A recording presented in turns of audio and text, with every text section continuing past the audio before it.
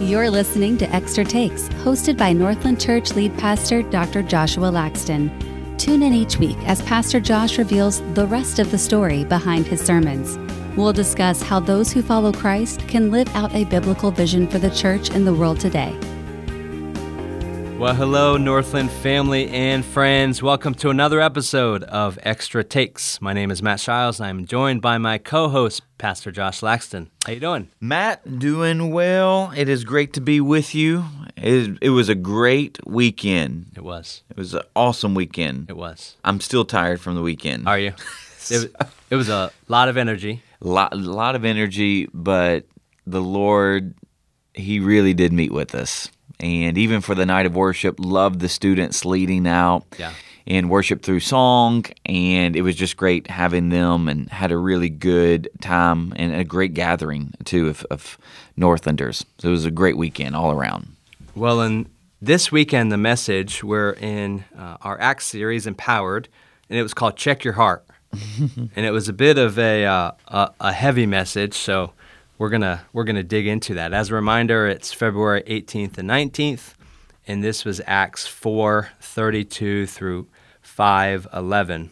And we had the main point said two ways.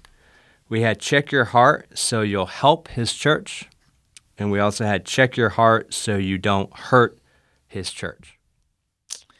Yeah, and you have to also just keep in mind, too, as we go through the book of Acts, it's really important to keep in mind the totality of the book of Acts. And so when you go back to chapter 1, you do see Jesus tell his disciples that you will be my witnesses in all the world, in Judea, Samaria, and the uttermost parts of the world, right? And so, yeah, did I get the right? Jerusalem, Judea, Samaria, and the uttermost parts of the world. So. Yeah. The idea of witness. So depending on what's in your heart, even if you're saved, if you let your fleshly nature take over, then you can actually hurt his church through a unhealthy witness. Yeah. But then if your heart is healthy and you're letting the nature of Christ and the power of the Spirit live through you, then you're going to actually help his church. So always, again, it's just important to keep all of that in mind when we're going through the book of Acts. I think that's great because we can so easily just narrow in on a passage, especially this one, Ananias and Sapphira, and just say, well, that wasn't fair, right? And seeing and recognizing the bigger picture helps us understand the importance. Yeah. And you bring up an interesting point, that isn't fair. Yeah. Because when I deal with the question, or anybody deals with the question of, well, it's not fair that God sends people to hell who's never heard. Well, okay, how are you looking at that? If you are looking at it from a anthropocentric or a man-centered perspective, of course you're going to see it as unfair. If you look at it from a God-centered perspective, it's totally fair, because we get what we deserve. And that's why I always tell them in terms of the fairness of, well, if they've never heard, it's unfair. Well, then won't you give up your life so that they can hear? So you're sitting over here talking about how unfair it is. Well, then won't you at least if you're trying to look at it from even a man-centered perspective, well, try to level the playing field and answer that call to go. I mean, that's why we do missions, so that the world might know.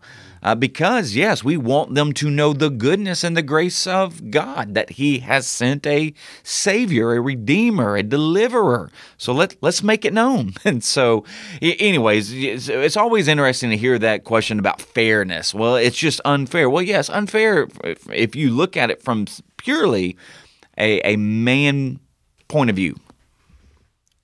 Yeah. Yeah, good point. I've got you fired up already. It was that trigger word. It was a trigger word, fair. You got triggered. Okay, good. Well, see, well, that's not fair. Well, I mean, It's like kids. I mean, well, that's not fair. Well, yeah, from your perspective, it's not fair. Yeah. But you don't know it's not that we're trying to be unfair. Yeah. But here may be a better word: just. See, God is a just God. And he's never unfair. He's always just.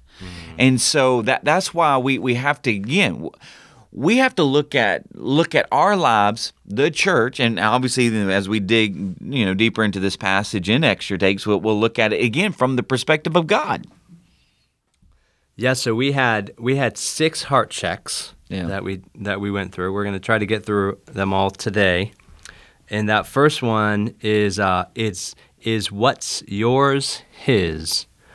And the line that I pulled out here was our ownership determines our stewardship. Yeah, I mean, and we don't have to spend too long on this one because I do feel like we hit this one pretty hard even in our generosity series. Yeah.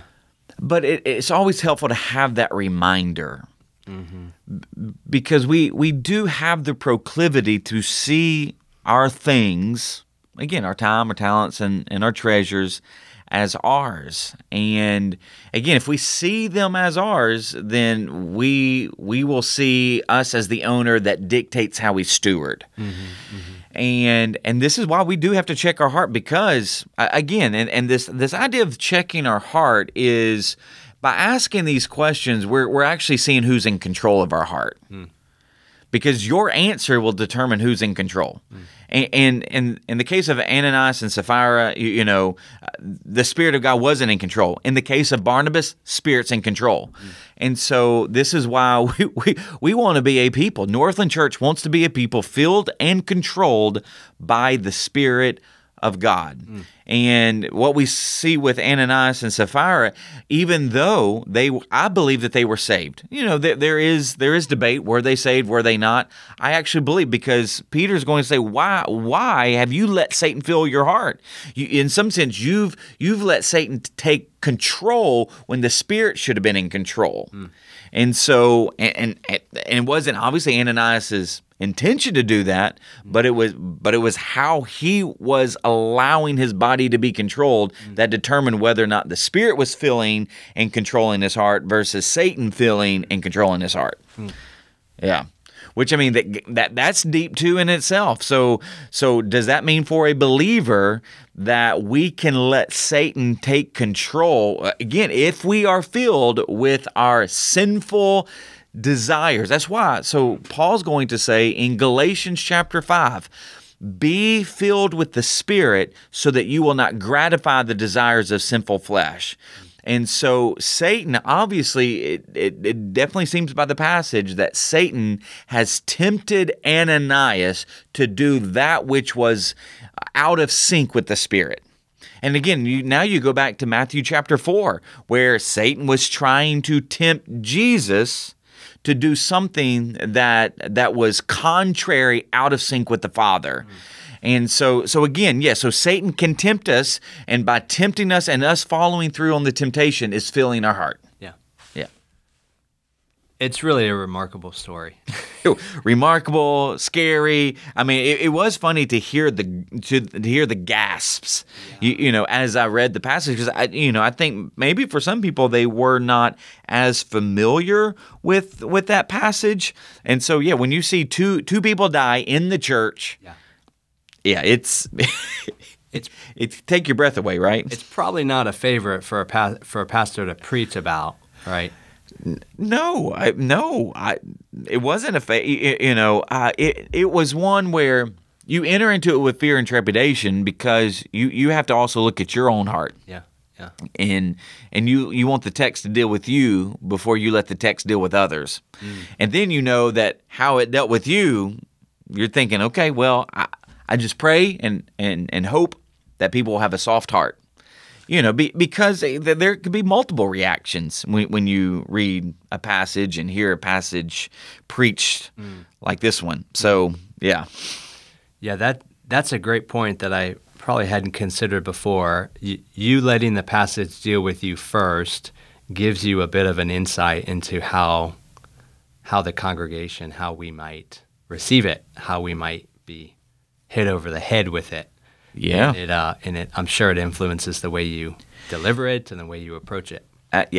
Absolutely. But in any message that I ever deliver, I always want it to impact me first. I want it to bring conviction and transformation in my own life, which is why I feel like I'm so passionate about it when I do deliver it. Yeah. I've had time to wrestle with it. I've had time to let it do a work in my own heart, and knowing the work it did in my heart, I really do want that same work, want the Lord to do that same work in other people's heart. And so I've heard how delivering a message, in which I'm a man, so I will never deliver a baby. But I've heard delivering a message is like delivering a baby. The baby sits with you, and you just cannot wait and to give birth to that baby. And when you give birth, there's this great joy.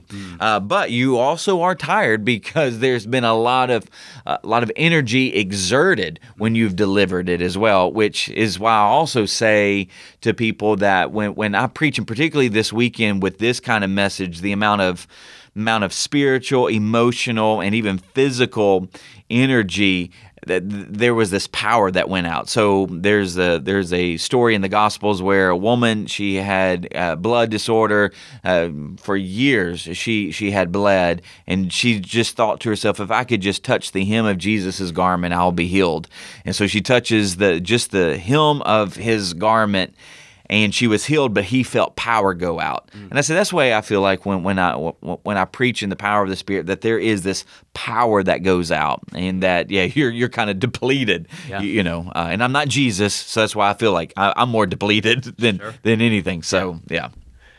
Great. So looking at this second heart check, it's, would you allow a cut in your living for you to increase your giving?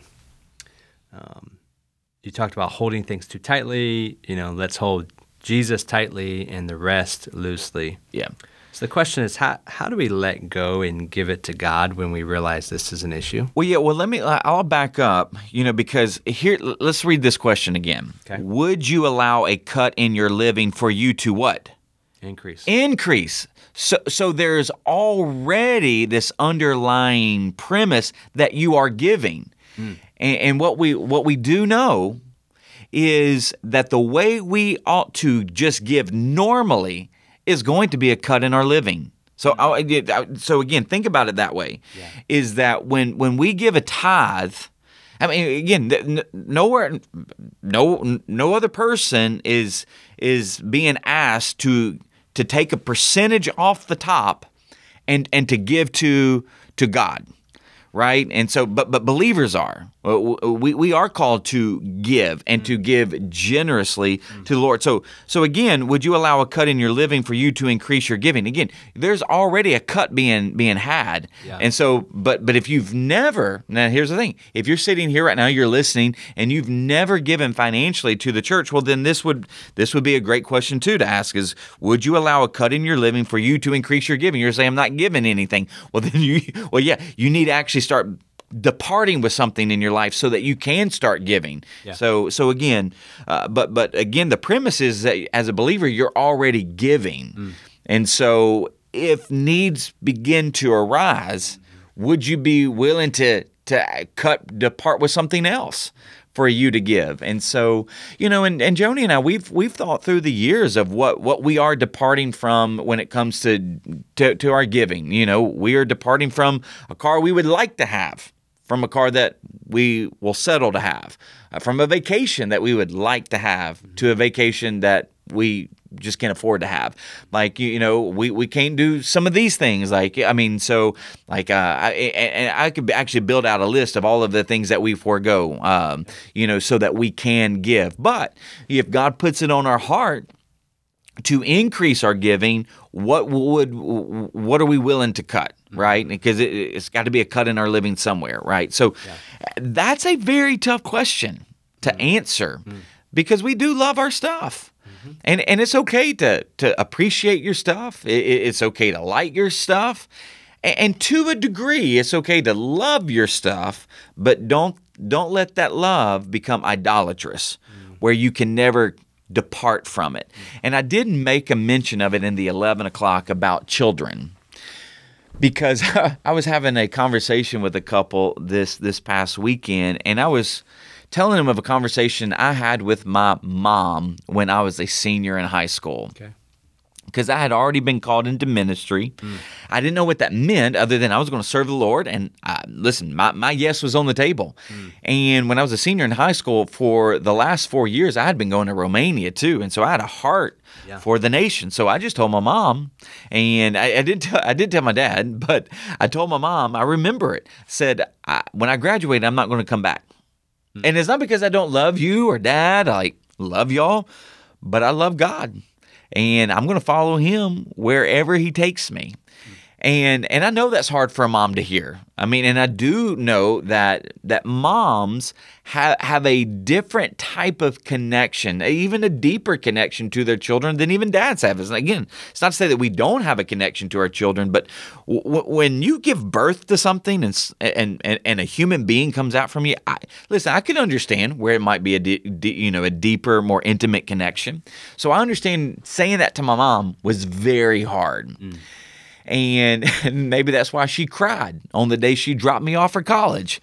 But I want all parents who are believers, you want your children to follow God wherever he takes them.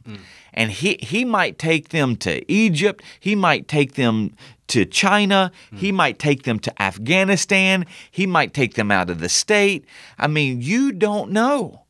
But if you put this kind of a yoke or burden on them that they need to stay close, therein lies, at least for a Christian, some tension there that we have to be willing to release our children to follow the Lord wherever the Lord might lead. And that is a cut in our living to be able to increase. And it really goes back to even Hannah in the Old Testament, in the book of Samuel, where she had prayed that the Lord would give her a child and that she would dedicate him. And so she has Samuel. And could you imagine how hard it was for Hannah to go and dedicate him to the Lord and give him back to the Lord through dedicating him actually to the temple to Eli? Say, here you go. Yeah. I mean, so that I know that's hard, but that is a good example of how sometimes even in our culture, even in the church world, we can make idols out of our children as opposed to releasing them to the Lord. Well, and that really, that flows into the next heart check, which is you're giving an act of surrender. And specifically for the church, you said a church with healthy hearts has helping hands. Yeah, that I hope people sit with that one, because to be part of the church is to serve the body. Yeah. Because again, if you look at your heart, and if you're going to live out, so one of the things I said early on was that human beings have a heart problem. We have a heart disease. Jesus died for our sin, so he died for our heart because we have a diseased heart. Our thoughts, and again, remember, spiritually, the heart is the central control panel of our life. It controls the thoughts and the behaviors. So that's why, because we have an unhealthy, disease-stricken, sinful heart, therefore all of our actions and behaviors are sinful. That's why, we might do something good, but if we do something good outside of the fact that we've done it for God's glory, it's still bad. Yeah. So again, when Jesus died, he died for our sin. He died for our sinful heart to forgive us. And he gave us a heart transplant and a blood infusion because we deserve to die. So he was killed so that we might live. So he gives us, you can use that analogy of he gave a blood infusion and a heart transplant. So if we are God's children, and we now have Jesus' heart living inside of us, what do you think is going to happen? Well, you hope and pray that you're going to be more and more like Jesus. You're going to look more like him. So therefore, If you have Jesus' heart living inside of you and you're part of his body, the body that he died for, not only you're going to sacrificially serve the body. Yeah. Why? Because that's how he did it. So therefore, if you want to see whether or not you are healthy, are you helping? Yeah. And because here's the thing. If you're not helping, you're hurting. So if you're not helping, if you're not contributing, you're actually hurting. I mean, that was why the play, so Barnabas, you're helping. Thank you, brother. Ananias and Sapphira, you're actually hurting. And I know that's unintentional, but you're actually hurting. Because and we'll get into it in a second, but you haven't dealt with something that's in your heart that actually would hurt the church. Yeah, and you've talked about not wanting to manipulate or persuade when it comes to giving, when it comes to serving. And I think this explains why. Yeah, I used to have a pastor in my life years ago. He would say, and I've used the statement every now and then, when you give, it makes a difference. When you don't give, it makes a difference. Yeah. And so, but do you want the difference to be the contribution and the positive? Or do you want the not giving that still makes a difference to be taken away, or prohibiting the church to be able to do something God might be calling the church to do? Man, there's a heaviness about this. We haven't even gotten halfway through yet. Yeah. So I know even the podcast, like I'm sitting here thinking, do I say it? Do I say it? But no, you say it. I mean, yeah, I'm just going to say it. Say it. That leads to the next part is number 4, heart check number 4. Am I pretending to deliver what I promised? This was a big one. Well, yeah, because now we're getting, because the first 3 embody really Barnabas, and yay, I mean, but it's still heavy to answer those questions. But now you're getting into really these questions that are more based upon Ananias and Sapphira, which seem to be even weightier. Yeah. Right? So, yeah.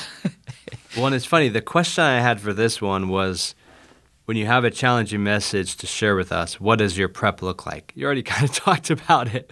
My thought was, does this happen all at once? Is this gradual? Does this really hit you? So you probably saw this one coming. Well, yeah, I mean, because I've preached on this passage before, but this one particularly, am I pretending to deliver what I promised? When I came to know Jesus, I was 8 years old. And when I really got serious, and I mean this, when I actually really got serious and the light bulb kind of went off about, okay, this is actually what it means to follow Jesus, I was 11. And then I was called into ministry at 15. So between, I was 14 turning 15. I remember being such a Pharisee at 15 and 16. And what I mean by that is I went around going, I'm preaching. People love me. Yeah. People can't believe that, I'm so mature at the age I am. And then I would look at other other peers that weren't following Jesus and just had this like piety about me. And I'm telling you, like, I was a spiritual jerk. I was a Pharisee. And I do believe that if we're not careful, all of us have a tendency to go into that. And so, because then I would start, because again, I grew up in a background that also lent itself to being very legalistic. So don't do this, don't do this, don't do this, don't do this. And Scripture didn't even say all of that. Yeah. Like what they were trying to do is build actually fences to protect you from moving into that, moving into a sinful lifestyle. Yeah. But again, building fences that the Scriptures didn't build. And so I built them too. So again, it was part of the context, but then also part of just where I was in my season. And from that moment until I was 31. I was that way. And Jesus broke me. And I'm so glad he did. And it was a process of him breaking me. That's why when I look back at some of the bad experiences I had with leading churches, some of the life situations that I had gone through because of my spiritual pride, I see that as the gracious breaking in my life, God's gracious breaking in my life. So when I do heart check number 4, am I pretending to deliver what I promised? I was the person that actually went around giving the appearance that I was perfect. Yeah. No, I wasn't. I was actually far from it. Now I had this aura that I had it all together, and yes, I do believe, and I was saved. But I went around with this pride and with my nose stuck up in the air and like, look at me. Like even even in my early years of pastoring, I wanted to please people because there was underneath the surface, I needed people's praise in order to fill my identity and to bring but again, I had all of this aura that I had it all together. No, I mean, I was jacked up. I was broken.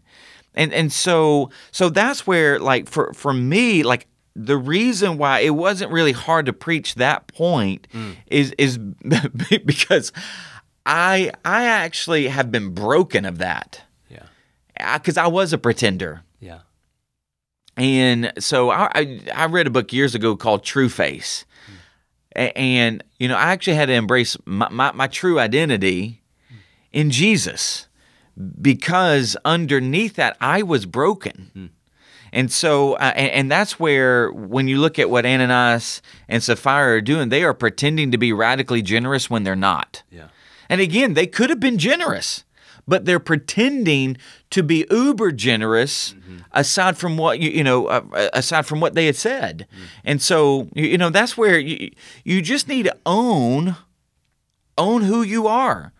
And that is such a huge point, because I do feel like we are living in a day and age where there's a lot of pretending going on. Yep.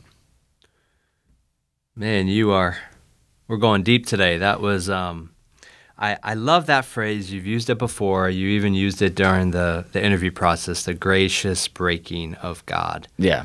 And obviously there's a personalness to this. There seems, after hearing that story, there seems to be a pleading, a yearning for just those that need to hear it. Yeah. Right, in various ways, to just have this be the moment that gets them. It does. And the place where the gracious breaking of God it actually comes from Genesis 32, when God wrestles with Jacob.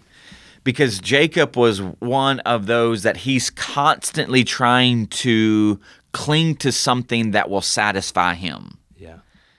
And in that passage in Genesis 32, he's about to meet his brother who's really ticked off at him, Esau.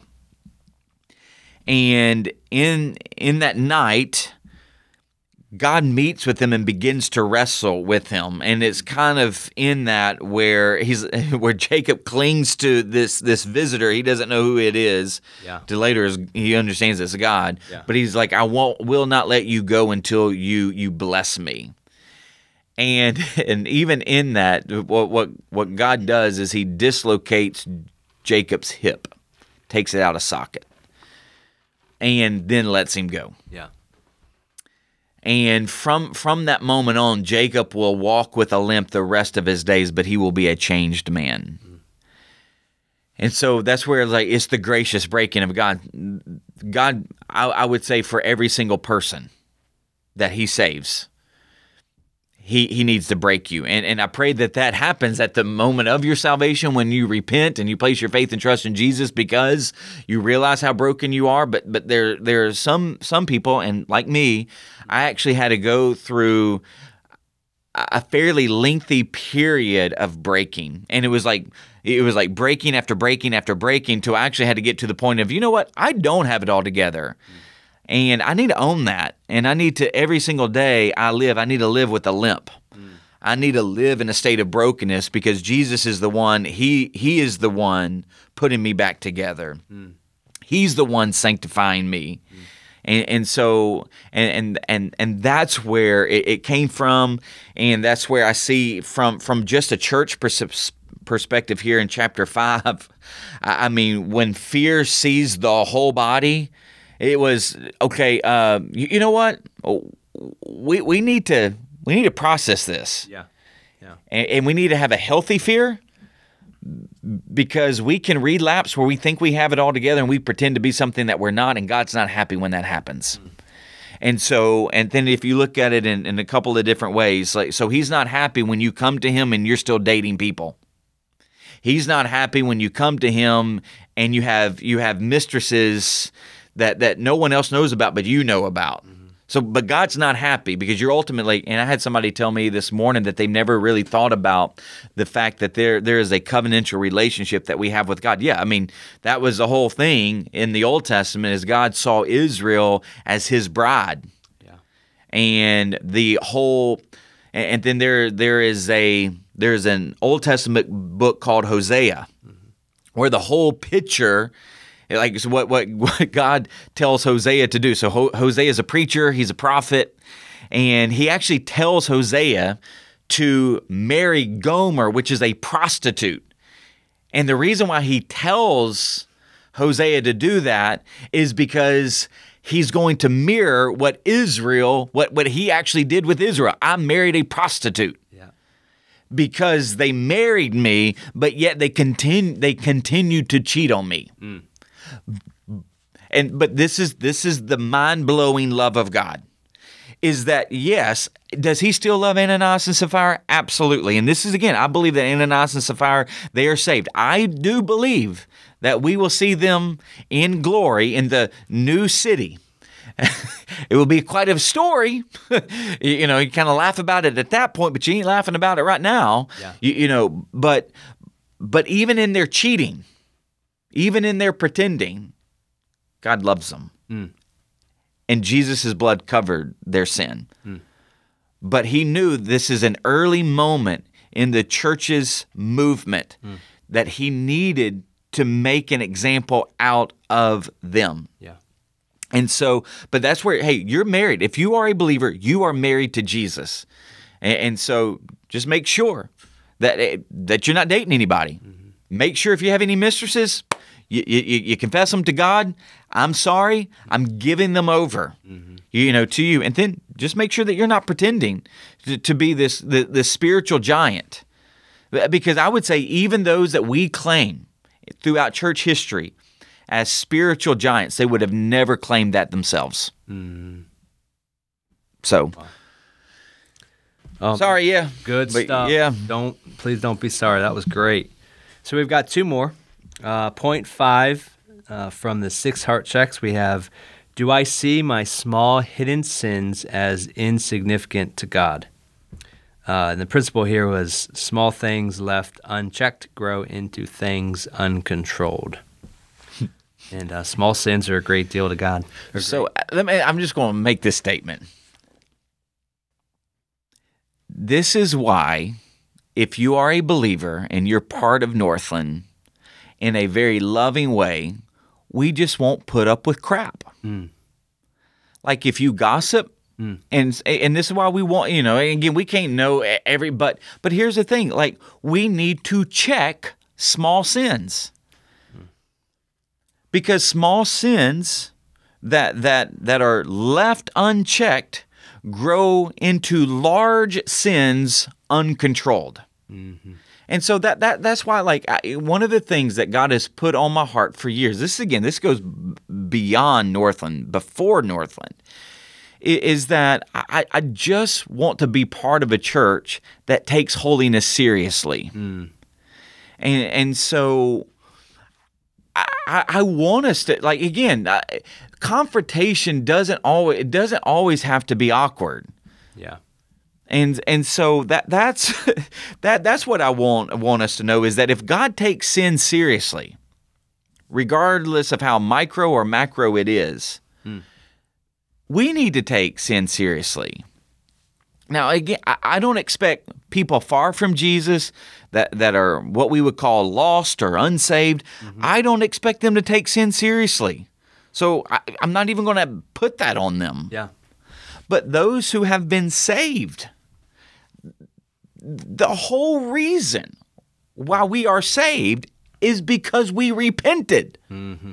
So why would we want to be a part of a church that wouldn't even want to address a small sin that they saw at a table we were at, or a small sin that we saw in an email? I mean, it's just like, okay, I just want to be a part of a church. And again, I hope this doesn't sound like I'm trying to be like uber spiritual. I just think that at the end of the day, if God died, if God sent His Son, if Jesus died for this, then we actually need to take it pretty seriously. Yeah. And if we don't, then again, like the third, because I was talking about how do we know that God takes sin seriously? Well, that third reason why is, well, just let's play it out to its logical conclusion. If God didn't deal with sin in His body, if He didn't tell people how serious He was, and He just swept things under the rug and let them happen, then the church would be no different than the world. Like, so go back to the sin of Achan. So the sin of Achan happened in the book of Joshua, and so God is going to use His people as a tool of judgment to judge the inhabitants of the land. Now, he had let them live in that land for over 400 years because of His grace, because of His patience, because of His mercy. And we do see Rahab in Joshua chapter 2, like an inhabitant of Jericho. She actually came to faith in Yahweh, and she and her entire family is saved. Well, so it was actually at Jericho where Achan takes some of that bounty, and he takes it for himself. No one else knows. So again, pretending, right? And so again, he doesn't think it's that big. And so this small little thing, insignificant. I mean, gosh, we had all of this bounty that we gave to the leaders, and they're giving it to God. I mean, it's just a few little things, not that big of a deal. Sure.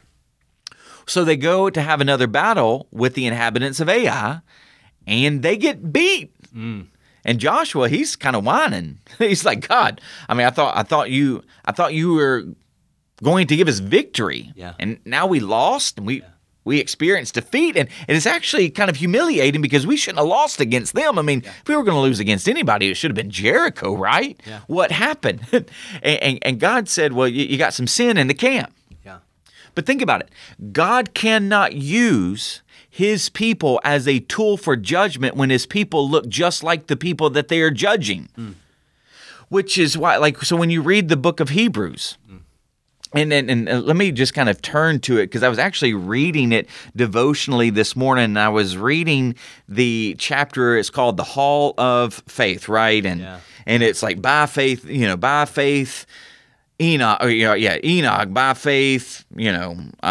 Abraham, by faith, like, so all of these. But listen to like Noah.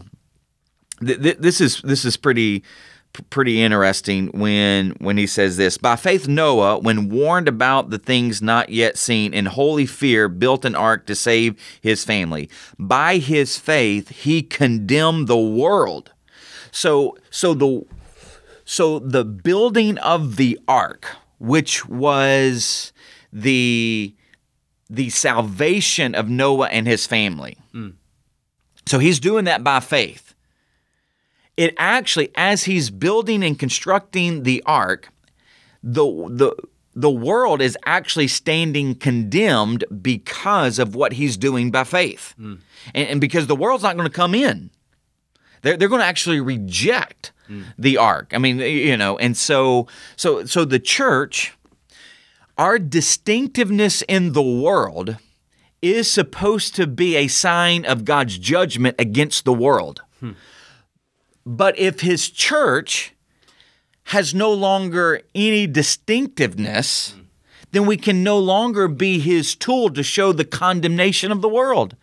And so that's why he acts so vehemently against the sin of Ananias and Sapphira. Like, it's like if you are going to be the witness of the inbreaking kingdom of God, part of that witness is to take sin seriously. And again, and I said this I think I said this at the 9 o'clock, and I said, like, I wish I said it at the 11. But this is not a call to perfection; it is a call to confession. Oh man. So again, I want us to know that, like, so he's not, because Peter, he wasn't perfect. I mean, he's the one who denied Jesus 3 times, but he went out and wept bitterly with a repentant heart, with a confessional heart. So I want us to know, as believers, God is not calling us to perfection, but he's calling us to confession. See, Ananias and Sapphira, they just didn't deal with the small hidden sin in their heart. And so that's why we have to. We need, like, some of you are struggling in a sin right now. There's grace for you. And you might, and I'll read, this passage, but Romans 7, Paul says, what I want to do, I don't do. I get it. There can be these times and even these sins that we so struggle with that we don't want it anymore. But it seems like we constantly return to it day after day after day. Man, just as long as you don't get, now I'm not sitting here giving you a license to habitual sin, because Paul's going to say, what shall we say then? Shall we say continue to sin that grace may increase? By no means. We've died to sin. How can we live to it any longer? So again, I'm not trying to give you a license here to sin, but I understand. I know that there are people, you are struggling and you're trying to break the cycle. I want you to know that there is grace for you, but make sure your heart stays soft. Oh, that's good. So, yeah, you said this is not a call to perfection, a call to confession. Yep. And make sure your heart stays soft. Yep. What we want to avoid in those times is our hearts just being hardened.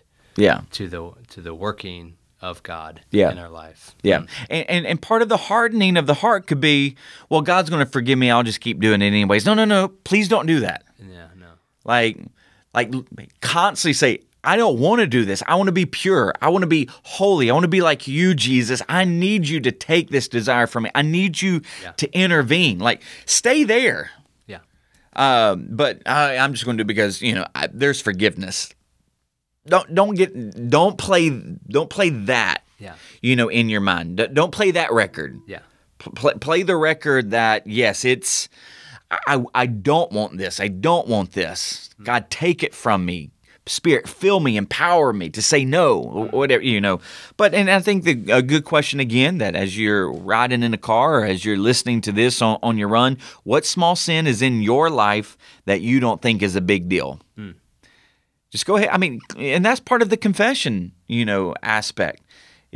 And before every time we take communion, the Lord's Supper, this is a good question. Like, what small sin is in my life that I don't think is a big deal that I need to confess right now? Yeah. So that's great. So we're going to get to all 6. We'll end with the 6th question in the 6th heart check, which is, who were you synced up with? And I think this can be either an encouragement or a word of warning. Right. Certainly here it can be seen as a word of warning, but who are we synced up with, good and bad, friends, family, because and something you said specifically to the men, especially, I know you said at the 11, said beware with how you lead your family. Yeah. Right. Yeah. To Jesus and not away from him. We want to be in sync with the Spirit of God. Yeah. Well, and this is also a good place to even say, for those women, you're married to a man who doesn't follow Jesus. What do you do? Well, you be in sync with him as much as you possibly can under common grace. But if he ever asks you to do something that goes against the conviction that God has placed in your heart based upon his scripture, then you can no longer be in sync with your spouse, because to be in sync with your spouse is to be out of sync with the Spirit. And that goes in line with what we see later on in this passage when the authorities say, you no longer need to be teaching in the name of Jesus. And Peter and the other apostles replied, we must obey God rather than human beings. So for wives, when your husband would ask you to do something that goes against the teachings of Scripture, you will have to tell him, I must obey God rather than obeying you. Because ultimately, the in sync life of a believer is always going to strive to be in symphony and in harmony and in agreement with the Spirit. And so, but then, and it's like I was telling a lady who came up to me this past weekend and gave me basically that example. What does she do? And that's where Peter would say that you can win your husband without a word, that you're going to embody faithfulness and holiness and distinctiveness as a child of God through the way you behave and act in front of your husband. And so that would just be another example of this idea of being in sync. And so, because at the end of the day, we do want to seek the common good in the world as believers. We do want to somehow find some common agreement and harmony in the world. But we know this, that there does come a point in time when what the world portrays and what the world would project on us and what the world would want from us, we cannot give them, because at that point to be in sync with the world would be to be out of sync with the Spirit. And this is where I feel like of issues around sexuality and all of that. Like I'm seeing that. I really do see that the pressures of the world are pressuring us to be in sync with them, and some are falling in sync with the world around these issues and these topics, and to fall in sync with the world is to fall out of sync with the Spirit. And think about what the consequences are to be out of sync with the Spirit. No more power. So no more Spirit power when you become out of sync with Him. You become more susceptible for other temptations, because again, you become vulnerable when you're no longer living by power, because you have chosen to fall out of sync with power.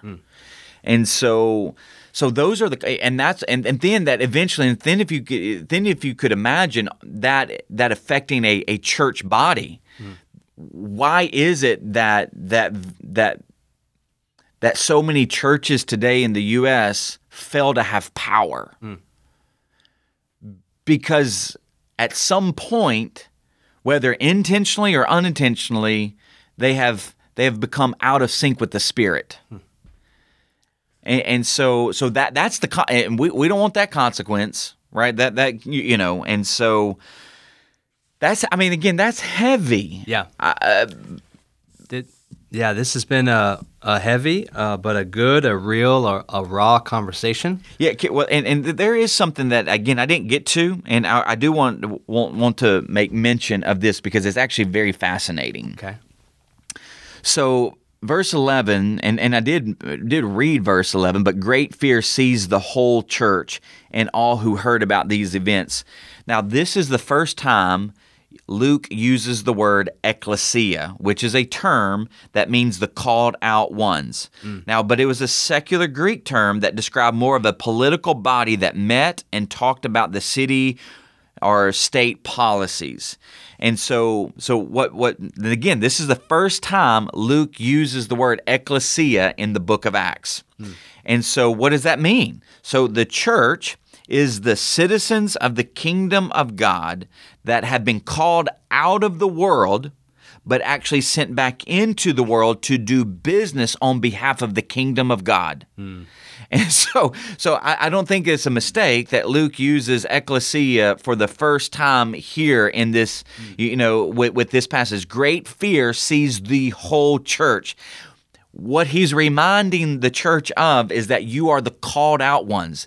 That you have to remember that you are citizens of the kingdom of God. You are no longer citizens of the kingdom of man. You no longer need to act as citizens of the kingdom of man. He's called you out. You are now doing business on behalf of the kingdom of God, His glory, His mission, His work in the world. And so therefore, there is a higher standard to which He has called you. There is a new life into which He has called you. You are the ecclesia. And so that's where, and so therefore now your heart needs to beat like Jesus. Your focus needs to be on the gospel. You need to practice radical generosity. You need to let your yes be yes and your no be no. You need to surrender all to Jesus. You need to confront sin. You need to confess sin. You need to have soft hearts that are confessional.